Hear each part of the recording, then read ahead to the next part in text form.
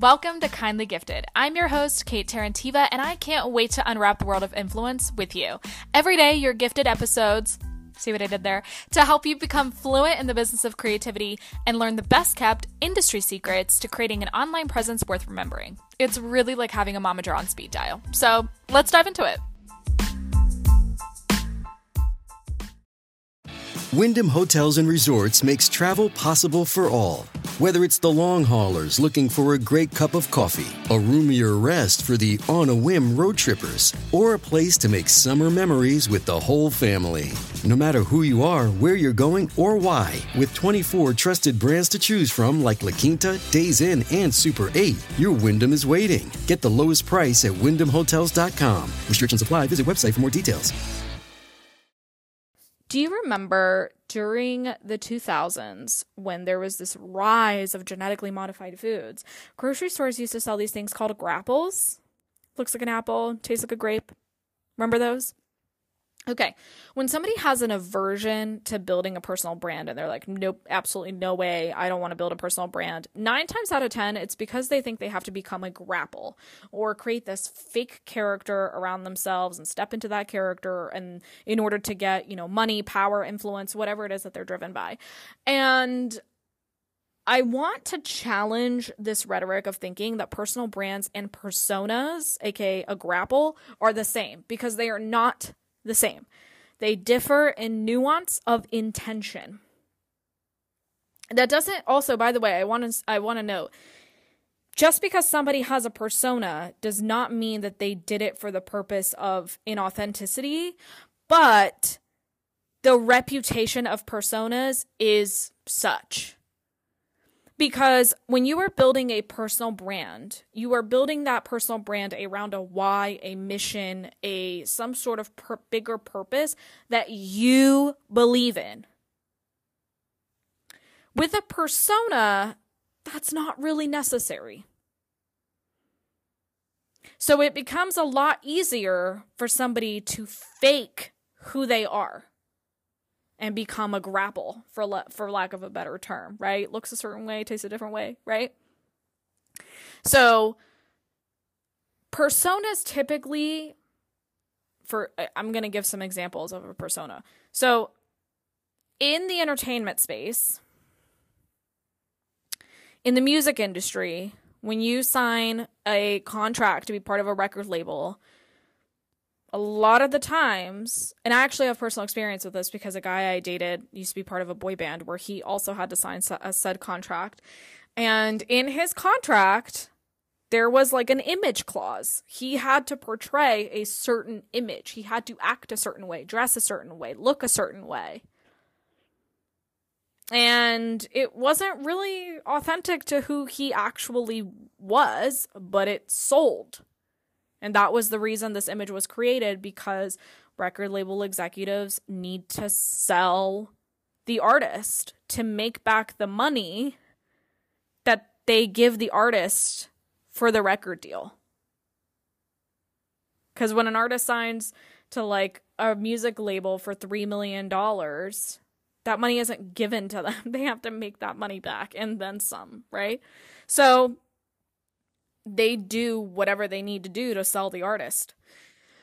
Same thing goes for somebody like Christine Quinn on Selling Sunset. She actually said this on her Call Her Daddy interview, that a persona was created out of her to be this like bitchy, mean girl kind of character, and that's not really who she is, but it was created in post-production with editing so that people would watch the show.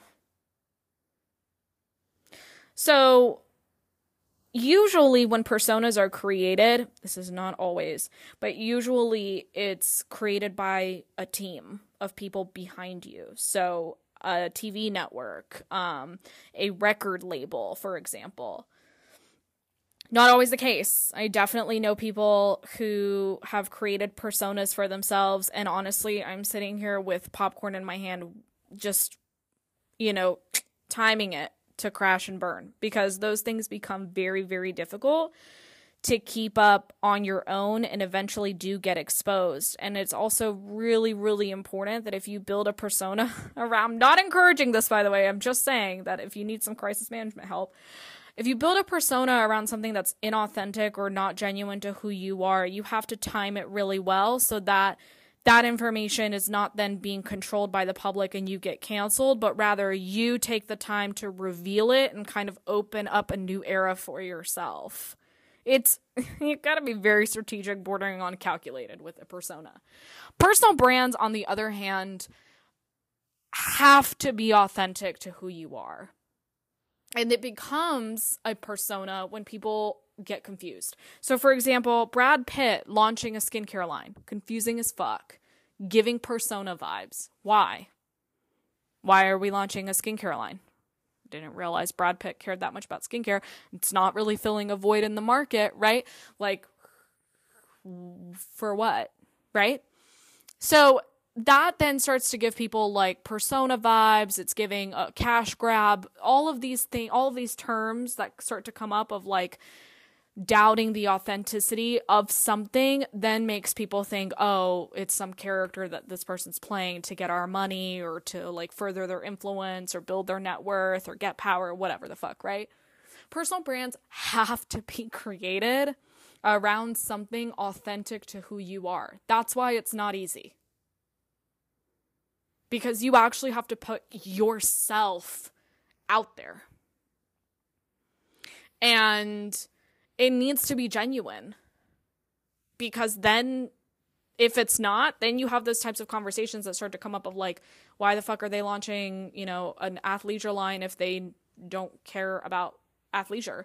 Or why is this person launching like a meal prep kit if they don't meal prep? Or why?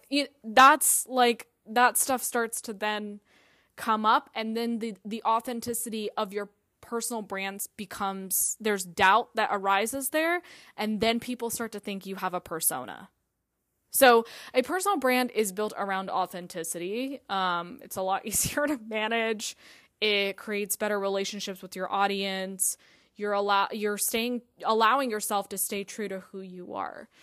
So that's why I don't really love when people use the words persona and personal brand interchangeably, because again, it's comparing an apple with a grapple, right? An apple in this case is the personal brand. What you see on the outside is what you see on the inside. Maybe it varies just slightly. Maybe you augment one part of yourself in order to maintain privacy or boundaries or whatever. But a persona is more so the grapple, where it's like, looks like one thing is actually the other, and it can become disappointing, where it can,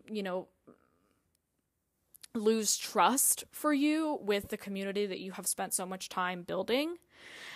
So make sure that, my piece of advice would be, 1, make sure you actually spend a lot of time on your why and your mission and your impact. And 2, when you scale a team of people behind you, make sure everybody's aligned, and don't let your team steamroll you into building a persona around something that you don't care about or that feels ingenuine or inauthentic to you, because it will bite you in the ass.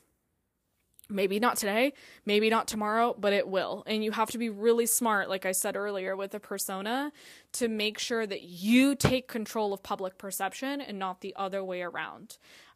Because the other way around can get you canceled. So that's kind of the difference between a persona and a personal brand. Just want to clarify that, because again, I see these terms being used interchangeably, and while I understand because they differ very slightly, it's still enough nuance where it can put you in a category that you maybe don't want to be in, especially if you're building an authentic brand and reputation.